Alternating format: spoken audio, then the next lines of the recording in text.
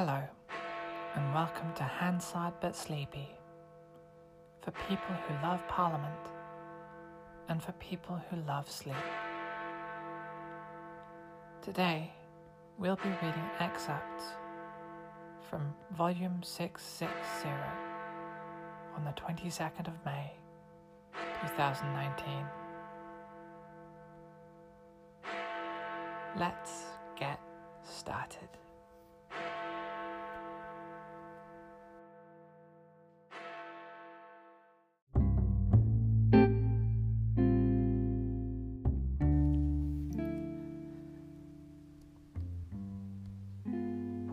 Information disclosure. Pre-trial abuse of process hearings. The 22nd of May, 2019. Volume 660. 11 a.m. Dame Cheryl Gillen, representing Chesham and Amersham, for the Conservatives. I beg to move that this House has considered the disclosure of information in pre-trial abuse of process hearings. As usual, it is a pleasure to serve under your chairmanship, Mr. Robertson. I am pleased to welcome the Minister, who will respond. I am very pleased to have secured this debate to raise a matter that concerns a constituent of mine, Mr. Tom Perry. The Minister will be aware of the problems arising from failures of disclosure that continue to confront the criminal justice system. Those problems received the attention of the Attorney General in his 11th of December 2017 review, which reported on the 15th of November last year. One of the worst cases, which was reported in the Times on the 21st of May last year, concerned 5 defendants who spent 7 years in jail after being wrongly convicted of the murder of Mohammed Afsar. Unfortunately, there is another aspect to that disclosure problem, which, despite repeated requests from my constituent, the Attorney General has so far refused to examine to his satisfaction. I applied for this debate to try elicit a response to the concerns of my constituent, who is in the public gallery. Although my constituent's case is long since over, the abiding issue is the dual and interconnected problem of a non-disclosure by the defence in criminal proceedings in situations where a duty of disclosure rests on the defendant and his or her legal team, and the apparent impossibility of procuring corrections by solicitors and counsel of such failures of disclosure and of erroneous submissions consequently made by them to the court. The procurement of such corrections is part of the professional disclosure obligations that counsel must make to prevent the possibility of a court being misled.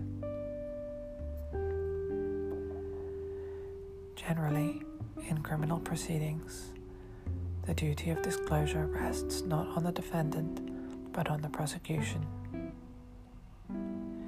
Exceptionally, however, in cases where the defendant wishes to make an application for an indictment against him to be stayed on permissible grounds under our criminal law and procedure, principally that to allow the indictment to proceed to trial would amount to an abuse of process.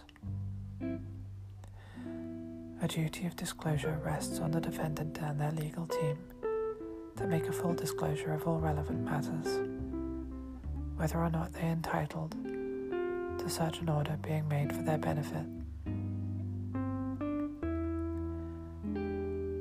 One class of case in which that frequently occurs is that of non-recent child abuse. Applications for stay indictments in those cases are most often heard in non-evidential proceedings, in which oral submissions are made to the judge only, without any evidence actually being given. As the judge is wholly dependent on the oral submissions made to him, the absence of the production of evidence makes it easier to mislead a court than would otherwise be the case. I am told that there is growing evidence of malpractice arising from this procedure. Jim Shannon, representing Strangford for the DUP. I thank the Right Honourable Lady for giving way. I spoke to her beforehand to seek her permission to intervene. Does she agree that, although the courts have an overriding duty to promote justice and prevent injustice, the duty to stay an indictment must be used only in extreme and clear circumstances to ensure that there is no abuse of the judicial process? Dame Cheryl Gillen. In the context of the debate, the Honourable Gentleman makes a very valid point. My constituent, Mr. Perry, was heavily involved in the case of Caldecott School, which was heard in an Aylesbury Crown Court. As a pupil there in the 60s, he and many other boys suffered a very considerable and grave child abuse that has been the subject of criminal proceedings. The Minister may recall that in that case, the defendant, former headmaster Mr. Wright, was eventually tried and convicted on the 17th of December 2013 and was sentenced to 8 years imprisonment on the 6th of February 2014. I say eventually because there were 2 indictments brought in this case. The first was in 2003 and the second in 2012, tried in May and June 2013 and retried in November 2013. Of the 2 indictments, only the second proceeded to trial. The first was stayed by an order made by His Honour, Judge Connor, following the application of the defendant and his legal team at a non-evidential pre-trial abuse of process hearing in Aylesbury Crown Court on the 26th of September 2003. In criminal proceedings, an order to stay an indictment results in the termination of that indictment. The counts that related to the extensive abuse suffered at Caldecott School by my constituent, as well as by 4 other former pupils, were contained in the first indictment, which was stayed. That meant that the history of abuse suffered at the school by my constituent and the other former pupils was never heard in open court.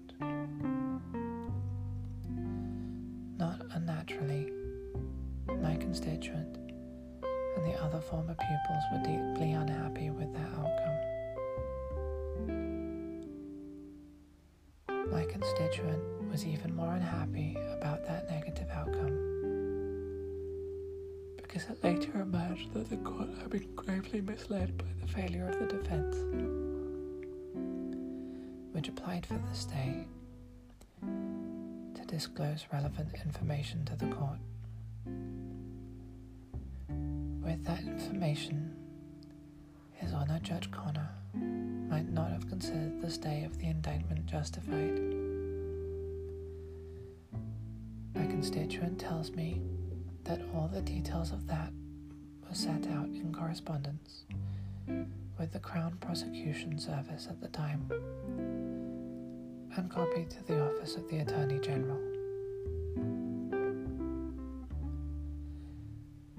It emerged in particular that before the hearing in September 2003, the defense solicitors, Blazer Mills, had engaged in private correspondence with the school on the subject of the availability of the school records, pupil records, to the defense.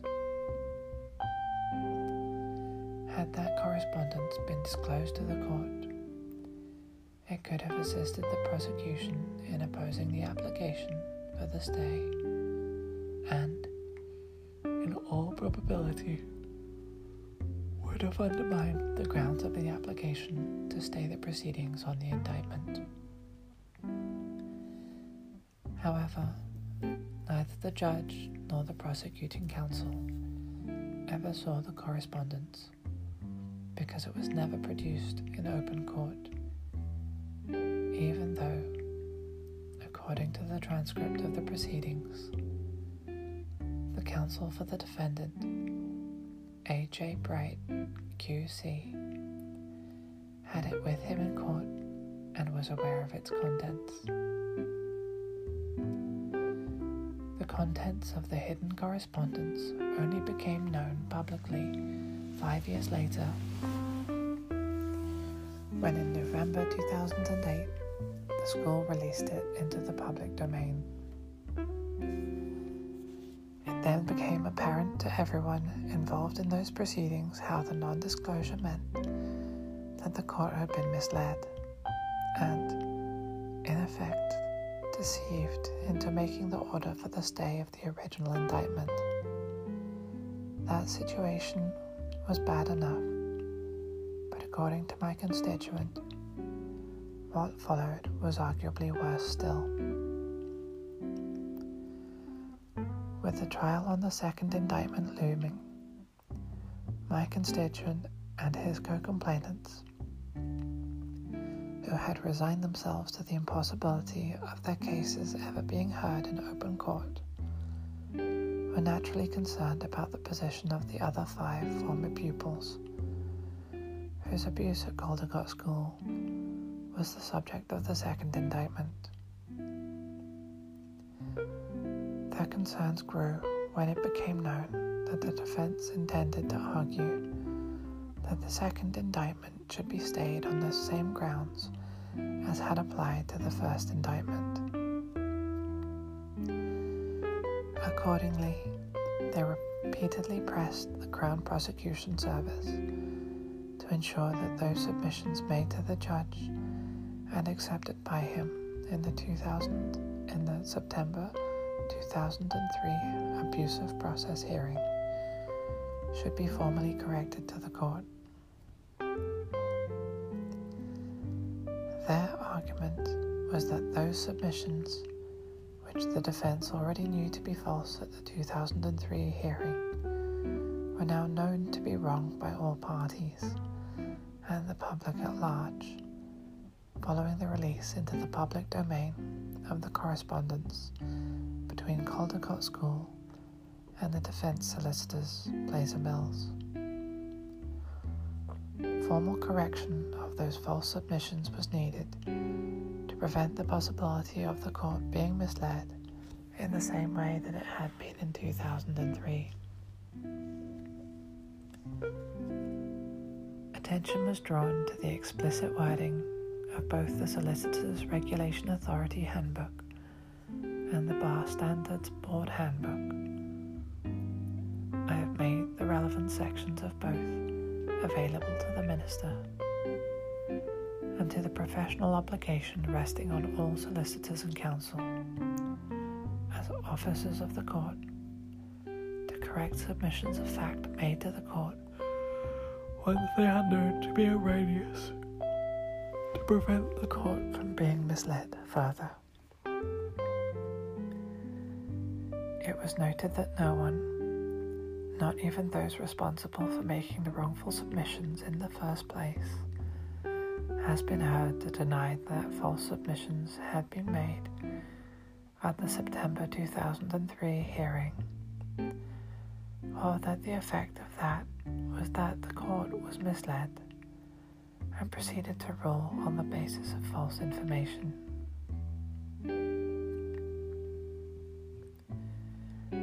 To my constituents' complete and abiding astonishment, the Crown Prosecution Service did absolutely nothing.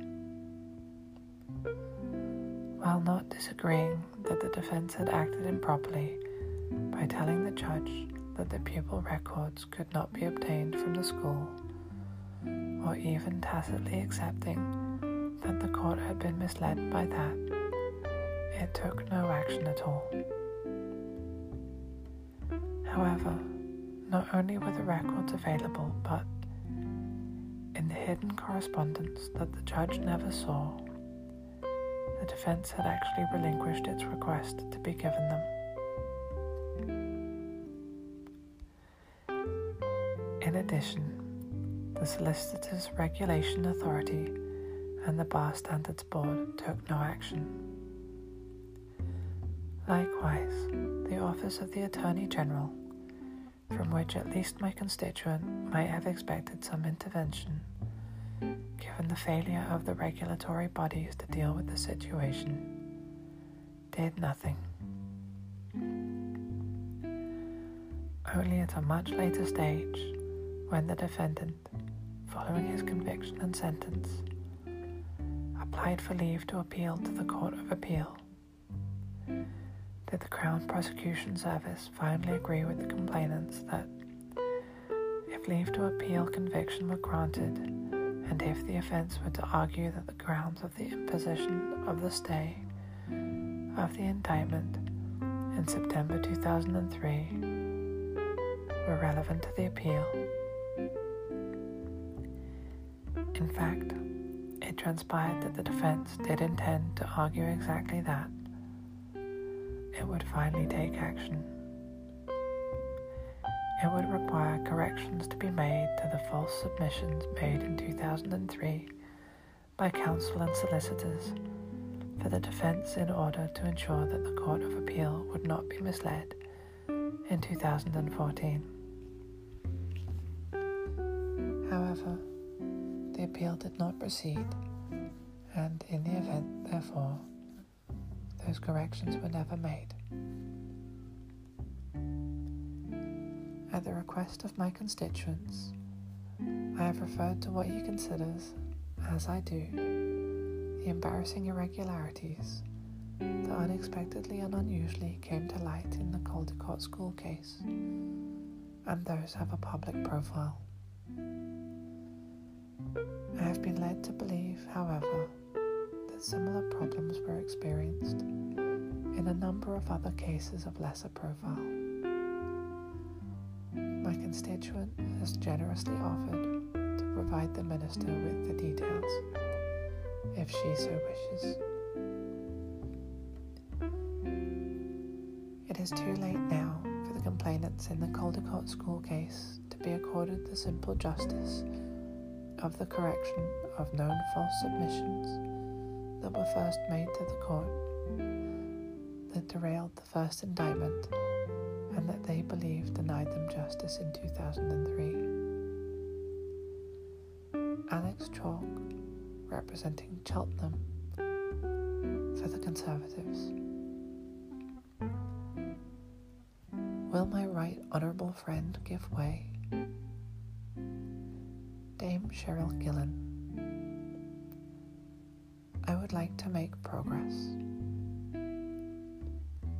The abiding concern of those complainants, however, is that to their knowledge nothing has been done to prevent the distressing situation in which they found themselves recurring in other cases concerning other abused children.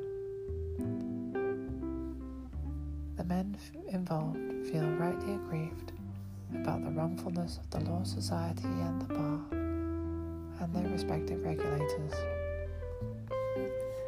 holding out to the public the existence of certain published professional standards intended for the protection of the public, while at the same time appearing in this case to have had no intention of taking any action at all, even when the published professional standards were found unarguably to have been breached. Throughout this case, those men have felt that they have been stonewalled. They have now lost faith in the so-called professional standards. Such matters are the responsibility of the Office of the Attorney General. That can be seen clearly in the, begin quotation, protocol between the Attorney General and the prosecuting departments, end quotation, at page 7, under the heading, begin quotation, 4D, Superintendents of Casework, end quotation. The Attorney General's responsibilities for superintendence and accountability to Parliament mean that he or she, acting in the wider public interest, needs occasionally to engage with the Director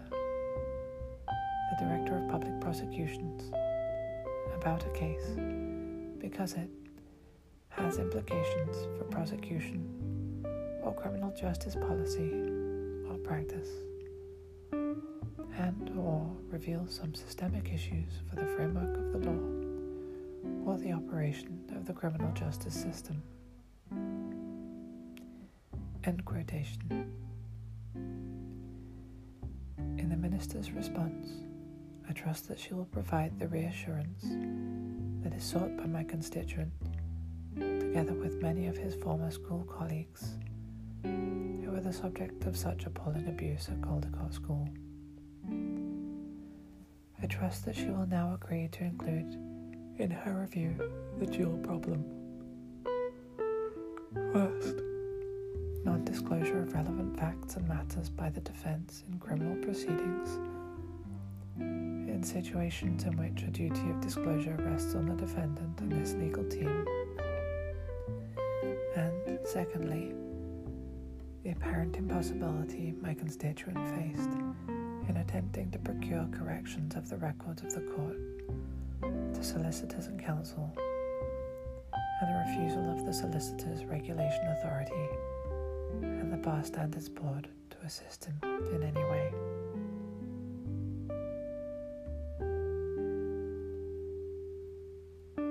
I look forward to hearing the Minister's comments on those failures to disclose and on the misleading of the court consequent to the erroneous submissions made to it.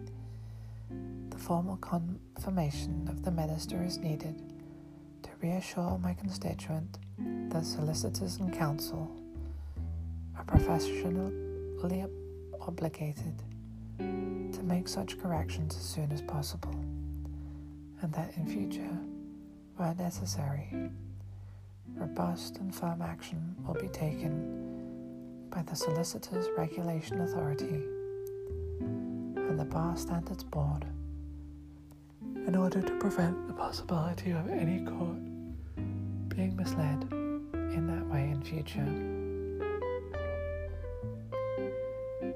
I hope that the Minister, in responding, will bear in mind that I have known my constituent, Mr. Perry, for 20 years.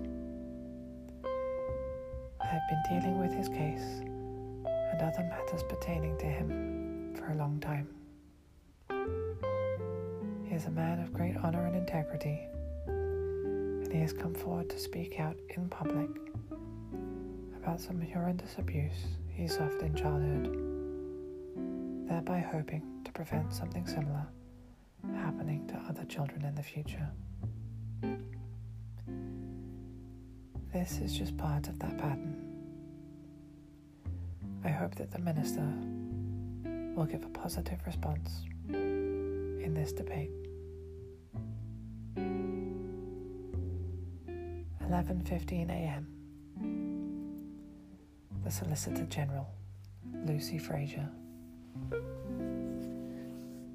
It is a pleasure to serve under your chairmanship, Mr. Robertson.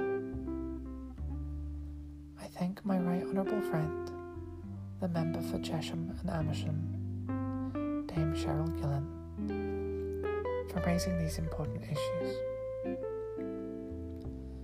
I acknowledge the hurt and anger of her constituent and how he feels as a result of what happened to him at school many years ago. Sexual abuse of children by those in positions of authority or power who abuse their position of trust is a devastating crime. I cannot imagine what Mr. Perry has been through, but I commend him, as my right honourable friend has done, for his courage in continuing to speak out about his experiences, so as to contribute to the debate on how we improve the criminal justice system for victims. I also understand what she says about her relationship with him, and I am pleased that he has been able to contribute to improvements and to the future of those who have suffered as he has. I am pleased that we have the opportunity today to discuss the concerns expressed by my right honourable friend about disclosure of information in pretrial abuse of process hearings.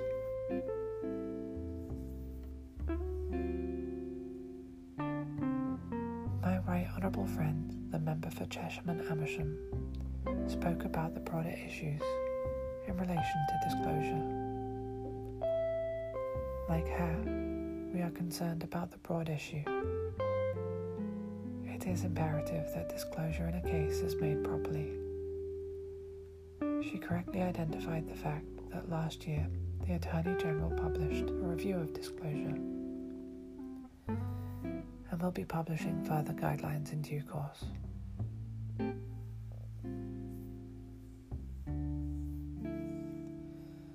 My right honourable friend referred in some detail to the case of her constituent, Mr. Perry. As she knows, it is not appropriate for me as Solicitor General to comment on decisions made by members of the independent judiciary in the two prosecutions of Peter Wright. I understand, however, that the allegations made about the conduct of those representing Peter Wright during the original criminal proceedings in 2003 have been considered by the police, as she said, the Bar Standards Board, and the Solicitors Regulation Authority. Those are the correct bodies to look at allegations of that nature. Furthermore, in 2012, one of my predecessors as Solicitor General personally considered whether to bring contempt proceedings arising from what the judge was told in 2003. But he concluded that there was insufficient evidence to do so. I understand that the trial judge in the proceedings that led to Peter Wright's conviction in 2013, as my right honourable friend said, also considered the arguments that had been employed in the abuse of process application in 2003, but declined to lift the stay on proceedings.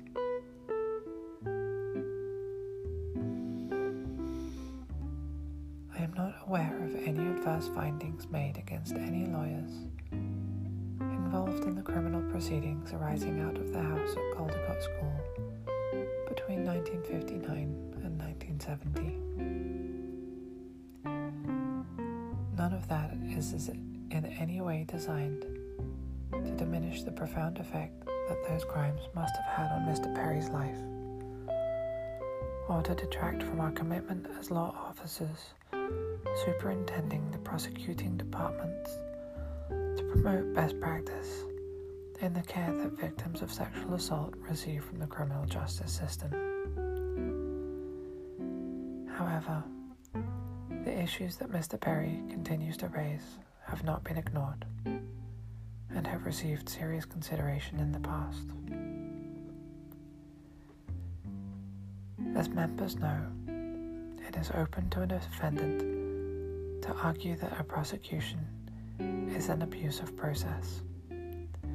For example, because of the effect of delay on the fairness of the trial, and that proceedings should therefore be stayed. That arises from the overriding duty on courts to promote justice and prevent injustice.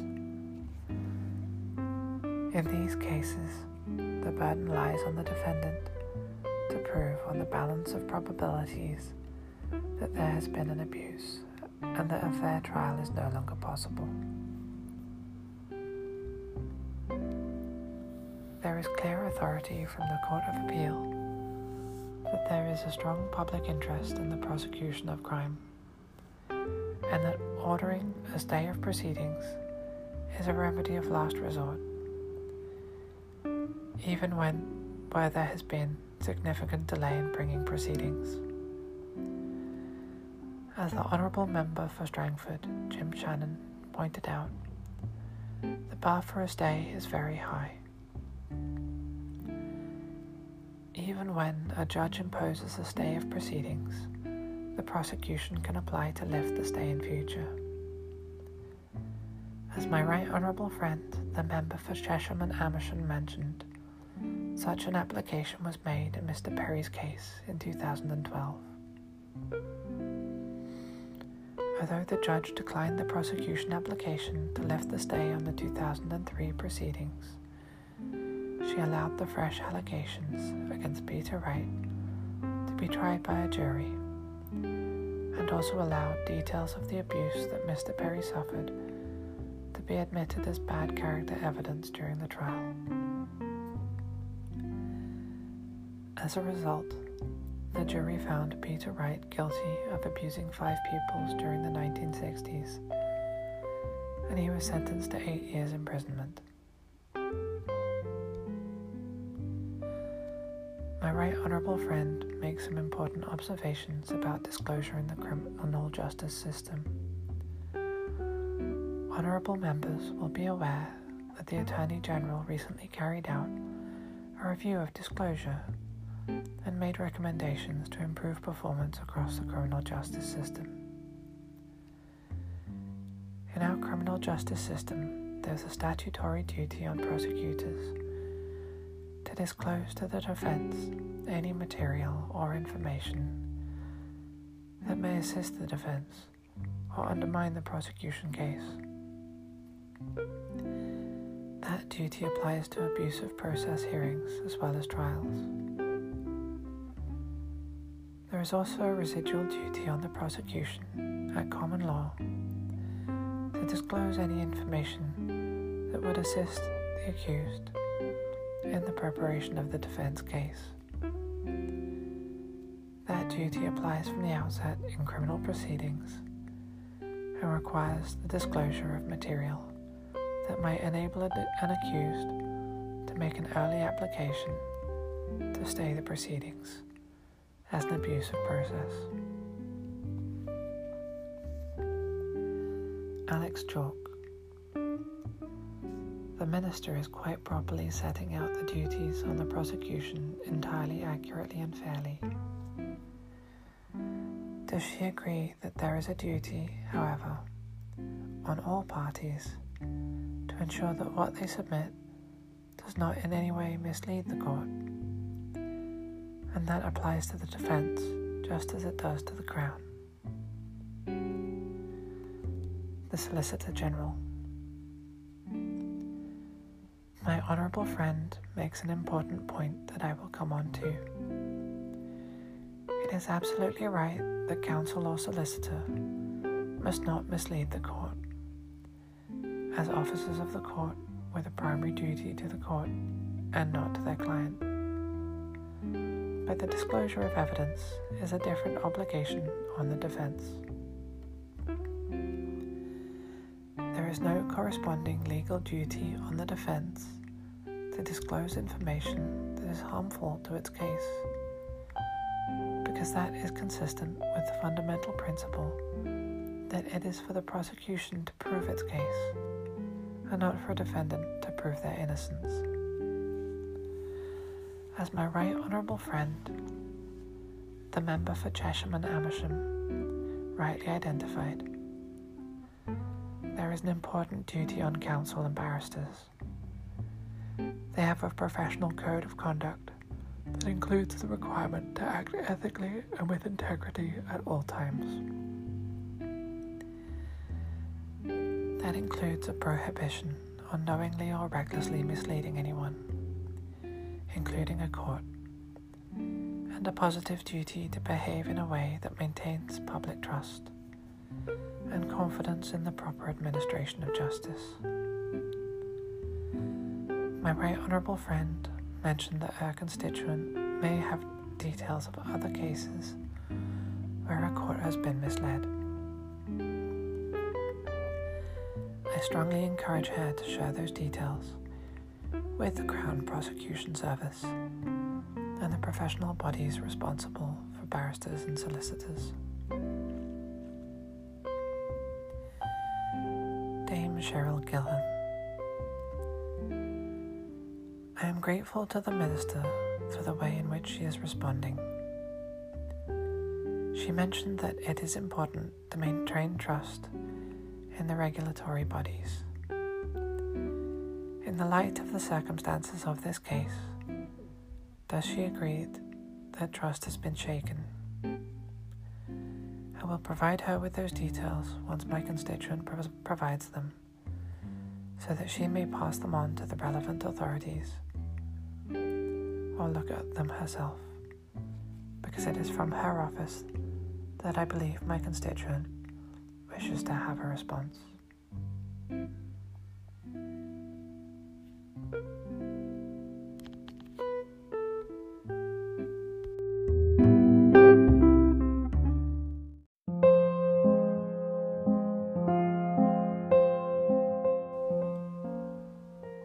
Let's move on to another part of Hansard.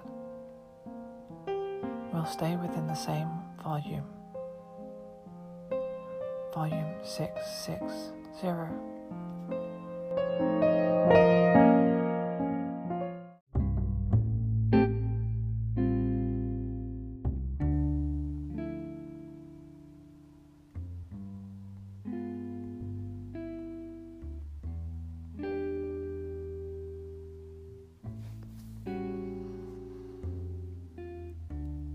Oral questions on the topic of Northern Ireland. In particular, the security situation.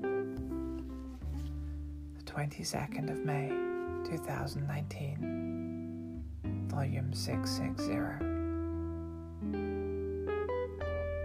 Rebecca Powell, representing Taunton Deane for the Conservatives. First question. What recent assessment she has made of the security situation in Northern Ireland? Mark Menzies, slide for the Conservatives. Second question. What recent assessment she has made of the security situation in Northern Ireland? The Secretary of State for Northern Ireland, Karen Bradley. The threat from dissident Republican terrorism continues to be severe in Northern Ireland after the appalling killing of Larry McKee. This government's first priority is to keep people safe and secure. Vigilance against this continuing threat is essential, and we remain determined to ensure that terrorism never succeeds. Rebecca Pow. I congratulate my right honourable friend on securing the £109 million of UK government funding for the new Derry/Londonderry City deal and the Inclusive Future Fund. Does she agree that it is vital that we provide young people with the jobs and skills they need to move on in the future in a world that is rejecting violence, and that all these things will help? Karen Bradley. My honourable friend makes a very important point. I am sure that she will have heard the words of Father Martin McGill at the funeral of Lyra McKee. He said that young people need jobs, not guns. It is exactly right that we should focus our efforts on providing jobs as well as tackling terrorism, so that we can give those young people the alternative to violence, so that they can have a future that is fit for them. Mark Menzies. Does my right honourable friend agree that the Police Service of Northern Ireland is doing an outstanding job and showing tremendous courage and professionalism in dealing with violence and dissident activity? What can the government do to support the PSNI to ensure that it faces down the dissidents and people who are spreading hatred and violence? Karen Bradley. My honourable friend is absolutely right. This government's first priority is to keep people safe and secure across the whole United Kingdom. We saw incredible bravery from the Police Service of Northern Ireland on the night of Lyra McKee's killing. Although the police faced an onslaught of petrol bombs and shooting towards them, they got out of their vehicles to try to save Lyra, and we all owe them a debt of gratitude. We need to see people across Northern Ireland working with the PSNI to stamp out terrorism, and the government stands steadfast in our commitment to assisting that work.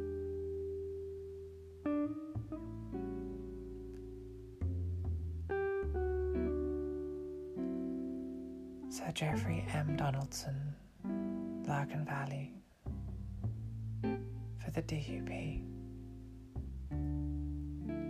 It is vital that we give the right message to young people. However, we have recently seen, yet again, shots being fired over coffins at funerals and before funerals by IRA and INLA terrorists, using weapons that were supposed to have been decommissioned. Is it not incumbent on all political parties in Northern Ireland, including Sinn Féin, to make it clear that such paramilitary displays with weapons are harmful to our society and send out the wrong message to young people and should stop immediately? Karen Bradley. I agree with the right honourable gentleman that these outward displays of violence are not acceptable.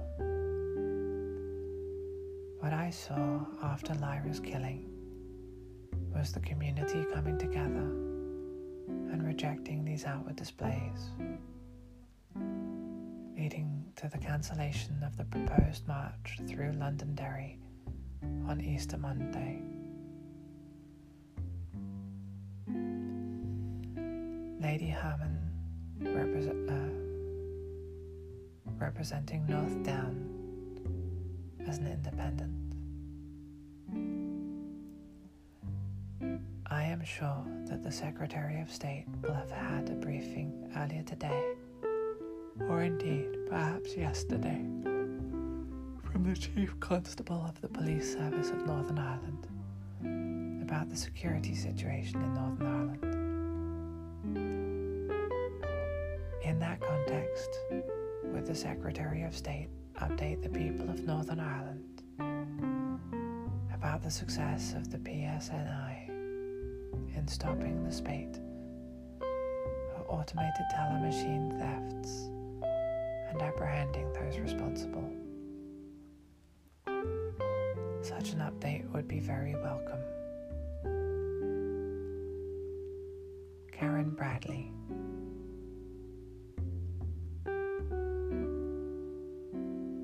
The Honourable Lady is absolutely right that I saw the Chief Constable yesterday, and I share her concern about the issue. This is an ongoing operational matter.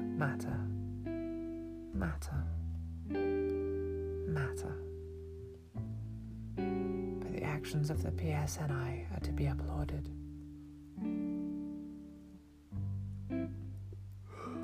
Mr. Owen Patterson, representing North Shropshire for the Conservatives.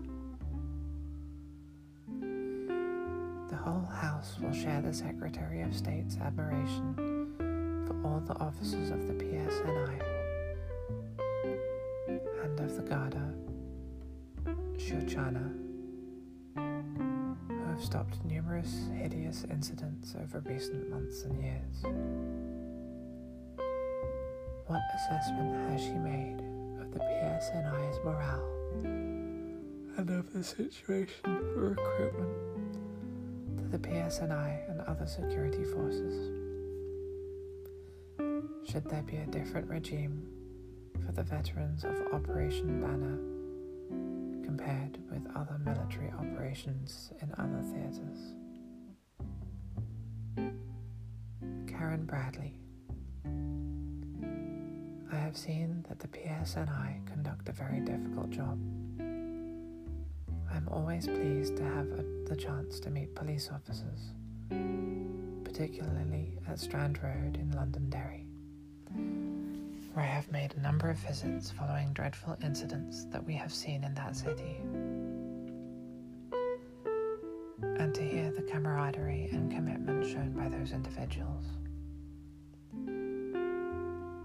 I am determined that we will deal with the matters regarding the legacy of Operation Banner appropriately, lawfully, and in a way that reflects exactly the commitment that we see today from the Police Service of Northern Ireland. Vernon Coker, representing Gedling for Labour. Is it not one of the challenges for dealing with the security situation in Northern Ireland to build the confidence of communities right across Northern Ireland, working with the Police Service of Northern Ireland and others? In the face of recent terrible events, we have seen the community doing that. But what more can the Secretary of State do to encourage communities to work with the security forces? Karen Bradley. The Honourable Gentleman, I know, has great experience in this area, and he is right that we do need to see cooperation between communities and the Police Service of Northern Ireland. We did see a real step change following that appalling killing, where people were welcoming the PSNI into their homes. But it is an incredibly difficult job. We need to make sure that the Inclusive Future Fund, the £55 million that the government have committed to Derry/Londonderry, is used in part to support those activities. Tony Lloyd, representing Rochdale for Labour. The Secretary of State will know that the security situation depends on, among other things, the perception that the police and the judicial process are independent.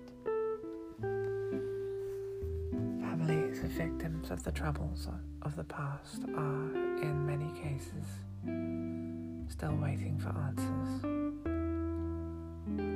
Does she agree that those families, those young people who can be pulled into terrorist acts, would be influenced dramatically if they believed that there was a rule saying that there would be a statute of limitations for state actors when, quite rightly, we seek to prosecute those who have perpetrated either murder or manslaughter from whatever background? Karen Bradley. The Honourable Gentleman will know that this government are committed to implementing the institutions that were agreed at Stormont House. We have had a consultation on that matter and received more than 17,000 responses, individual personal responses. We will publish the summary of those consultation responses in due course.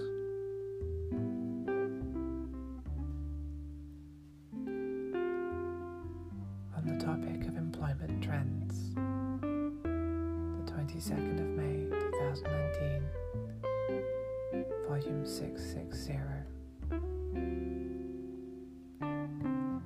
Neil O'Brien, representing Harborough for the Conservatives. What recent assessment she has made of trends in the level of employment in Northern Ireland. The Minister of State, Northern Ireland Office, John Penrose. I am happy to confirm that the latest labour market statistics for Northern Ireland show employment at a record high and unemployment at a record low. This is a long-term and consistently improving trend, and with continued political stability, we hope that it will continue in future. Neil O'Brien. These are very welcome statistics. What is my honourable friend doing to further grow employment and jobs in Northern Ireland and the rest of the country? John Penrose. I am delighted to give some examples. Not only is unemployment now the lowest of the UK nations at 2.9%, the ratio of public sector to private sector jobs, is rebalancing healthily. Exports have grown to more than £10 billion, and we expect a tourism surge from the Gulf Open at Portrush. We will continue to pursue those and other measures, including the city deals that have just been mentioned. Mr. Gregory Campbell, East Derry/Londonderry for the DUP. Employment levels are improving, as the Minister has said. But does he agree that we need to attract above average salary levels now to try to grow the economy? In that respect, the Heathrow Logistics Hub is an excellent project. Will he join me in pressing and persuading those behind the hub to look at Ballykelly, which is a very attractive environment? John Penrose. The Honourable Gentleman is a doughty battler for his constituents and for his constituency. I am sure that those involved will have heard his words and will be considering them carefully. But he is right about that and many other examples of important local investment in Northern Ireland.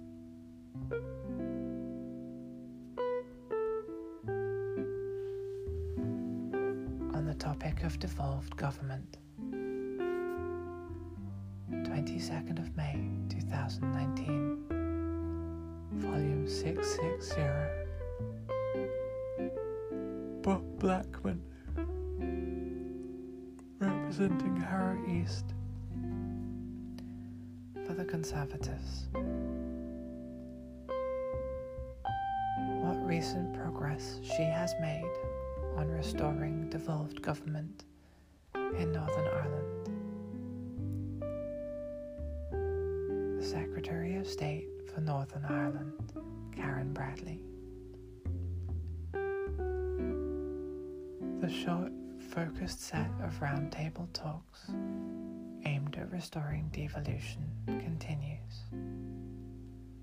Northern Ireland's 5 main political parties have reaffirmed their commitment to restoring a power-sharing executive and the other political institutions set out in the Belfast Agreement. Bob Blackman. I thank my right honourable friend for her answer and for the work that she has done thus far. Does she agree that it is absolutely vital to get devolved government up and working as soon as possible, so that the victims of historical institutional abuse receive full and fair compensation for what they have suffered? Karen Bradley. I do agree with my honourable friend that we need to see the restoration of the institutions. I also agree that we need to see fair redress for those victims of historical institutional abuse. I have met those victims. Their stories are heartrending and absolutely dreadful. No one should have suffered the way that they did. I am not prepared to wait for restored devolution to take action in this matter. I am determined that we will do everything we can for those victims of historical abuse, and that we will take measures forward as soon as possible, and not wait for restored devolution.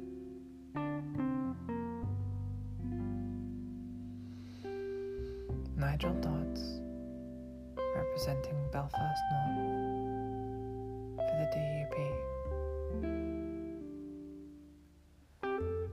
On that subject, the Secretary of State and, indeed, the whole House will be aware of the sense of outrage that there is across the entire community in Northern Ireland and among the victims of abuse about our approach to this issue in recent days. Frankly, many people are saying that far too much time has already elapsed. Given the fact that she has the ability to make this move faster, people are outraged at the idea of having to wait another couple of years, as she appeared to indicate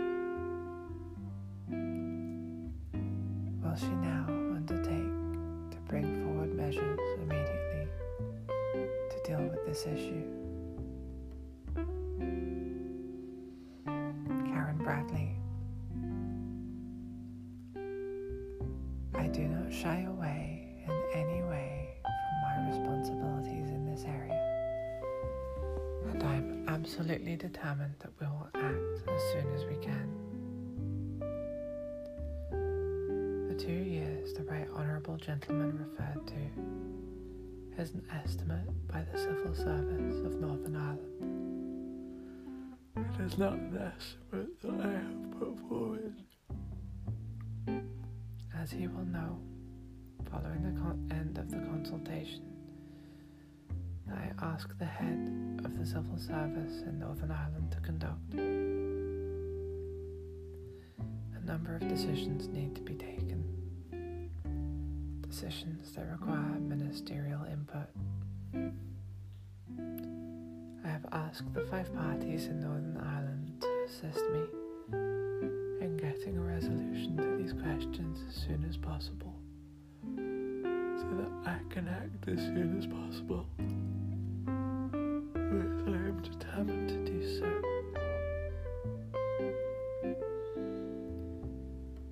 The Secretary of State will be aware that this is one, but probably the most terrible example of a whole series of decisions that have cross-community and cross-party support, but that she has refused to do anything about, even though this place and her government are responsible for the administration of Northern Ireland. The fact of the matter is that people are being told that she has now placed another series of questions that need to be answered, and people see this as further delay. What are the questions that she now wants further answers to? Who originated these questions? When did they first come to her? When were they put on her desk? And why is this being used as further reason to delay the proper process of compensation for these victims? Karen Bradley. I have enormous respect for the Right Honourable Gentleman. He is an honourable man who works very hard for his constituents and for Northern Ireland. But I disagree with him on this matter. The head of the Civil Service and Executive Office has put forward 15 questions that need a response. I have asked the parties in Northern Ireland to help me to get decisions on these questions, but I am not shying away from my responsibility in that area. I am merely asking them if they will help me to answer the questions that David Sterling has posed to me, to enable me to take this to the next stage, so that we can deliver for the victims as soon as possible.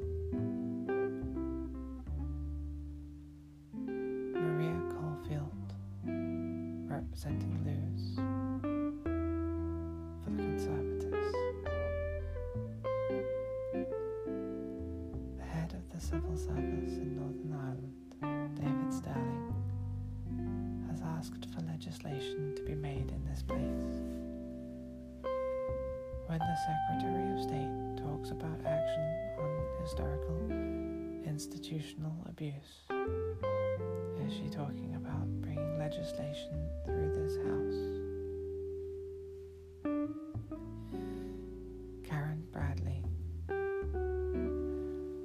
I have said on many occasions that I am prepared to do the legislation wherever it is quickest that we do it. I want to see redress for these victims as soon as possible. But there are some fundamental questions that David Sterling has posed that need answers, and I will get to those answers answers more quickly if I have the support and cooperation of the parties in Northern Ireland working with me. Conor McGinn, representing St Helens North for Labour.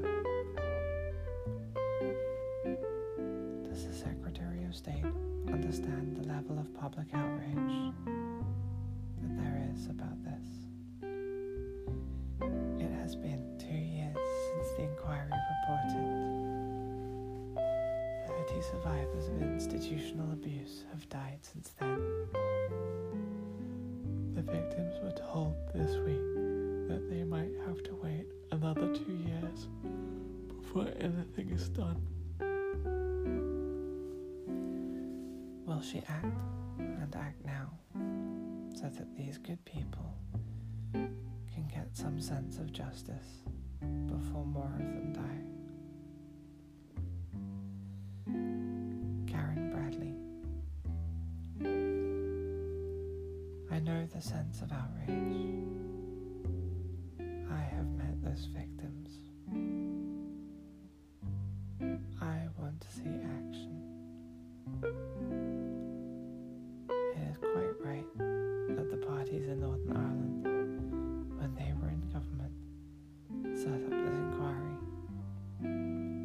It is absolutely right that they did that, and I applaud them for doing so. There is an opportunity for us to make progress on this quickly, but I cannot do it alone. I need the guidance and support of those in the parties in Northern Ireland, because ultimately they will be the ministers who will have to implement whatever institutions and whatever system is created. I need their support so that we can make progress quickly. I am not delaying anything. I am determined to act for these people, and I will do whatever it takes to do so.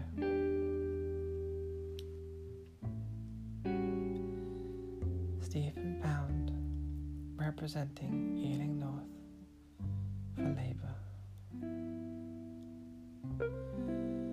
The House will be aware that today, to the very day, is the 21st anniversary of that occasion when a sunshine ray of hope pierced the dark clouds in Northern Ireland and the Good Friday Agreement was ratified.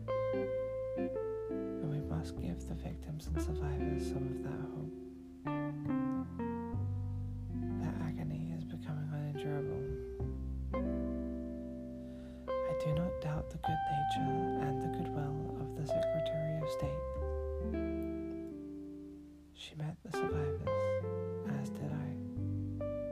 But we cannot, we must not wait another 2 years. It would be impossible, unconscionable for us to do so. 36 have already died. We cannot let more die. I can assure the Secretary of State that she will have the support of Labour members. But can she please bring this forward and end the agony and misery of these survivors and victims? Karen Bradley. I am very grateful for the Honourable Gentleman's offer of support. We spoke about this matter yesterday. I am determined to take this forward as quickly as possible.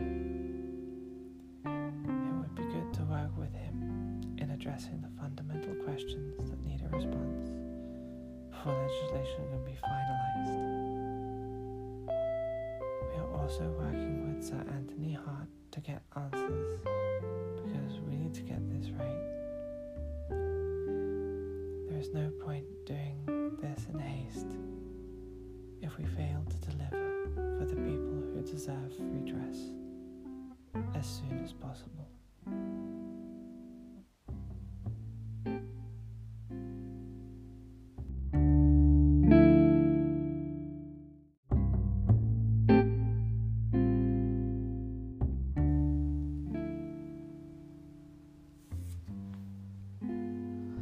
School Funding, the 22nd of May, 2019, Volume 660,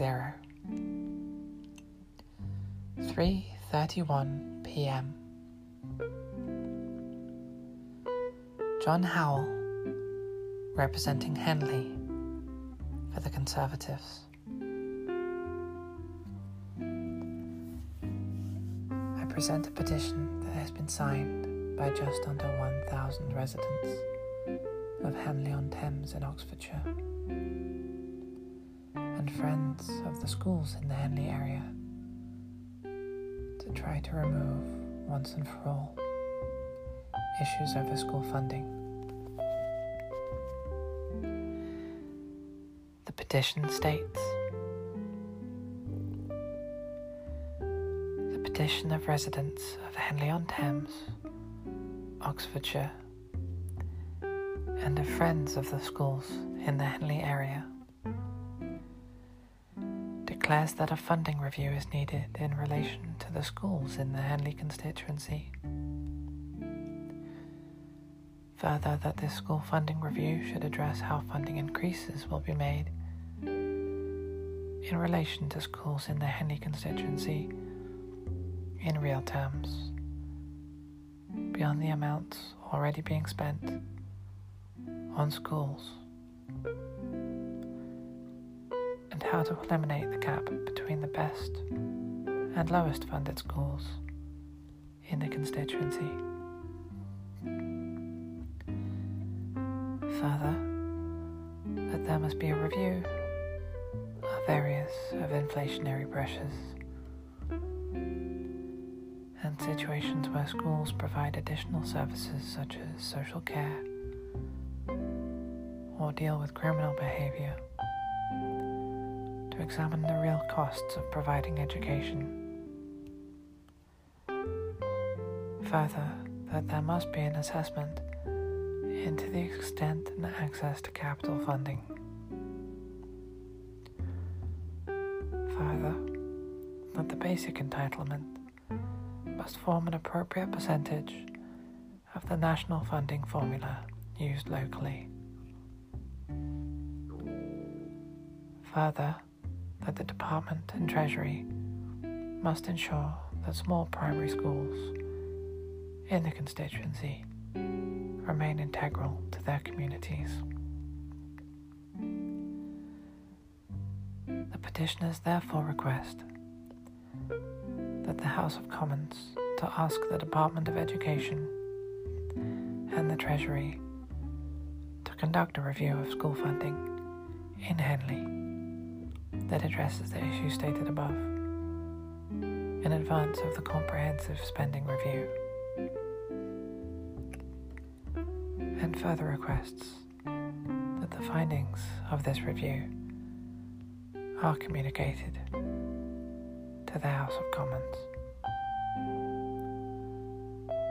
and the petitioners remain,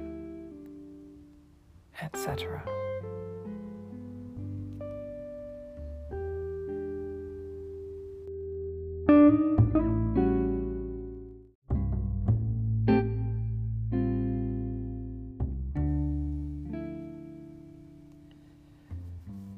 Funding for Russell Hall Primary School, the 22nd of May, 2019, Volume 660, 3:33 p.m. Judith Cummings, representing Bradford South for Labour. I rise to present a petition on behalf of teachers and staff at Russell Hall Primary School in Queensbury, in my constituency. This petition has been signed by every single teacher and every single member of support staff at the school, who are extremely concerned that this government's cuts to school funding are having a detrimental effect on the school's ability to provide pupils with a well-rounded education. I hope that the government will listen to the experts, the teachers, parents, and children across the country, and stop these funding cuts. The petition states, "The petition of residents of the United Kingdom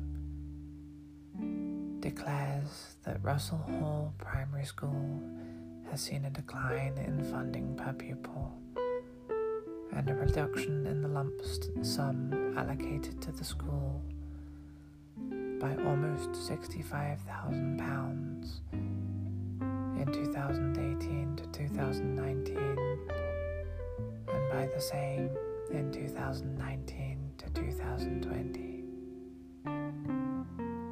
Further, that the school is facing a significant deficit budget and is having to make staff redundancies to save money,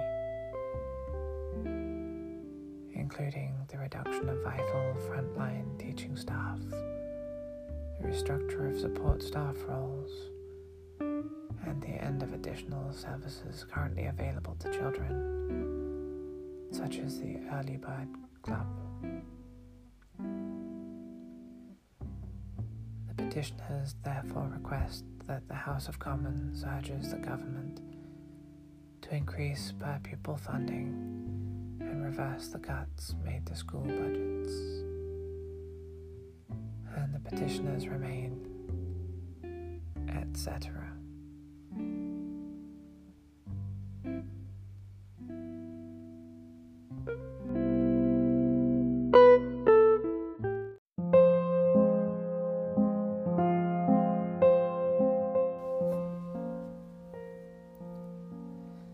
Thank you for listening to Hansard but Sleepy, for people who love Parliament and for people who love sleep.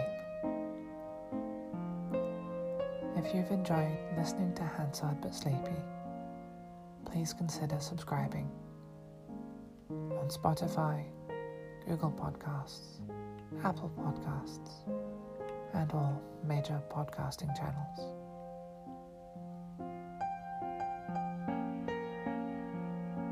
The text of Hansard is available for free online under parliamentary copyright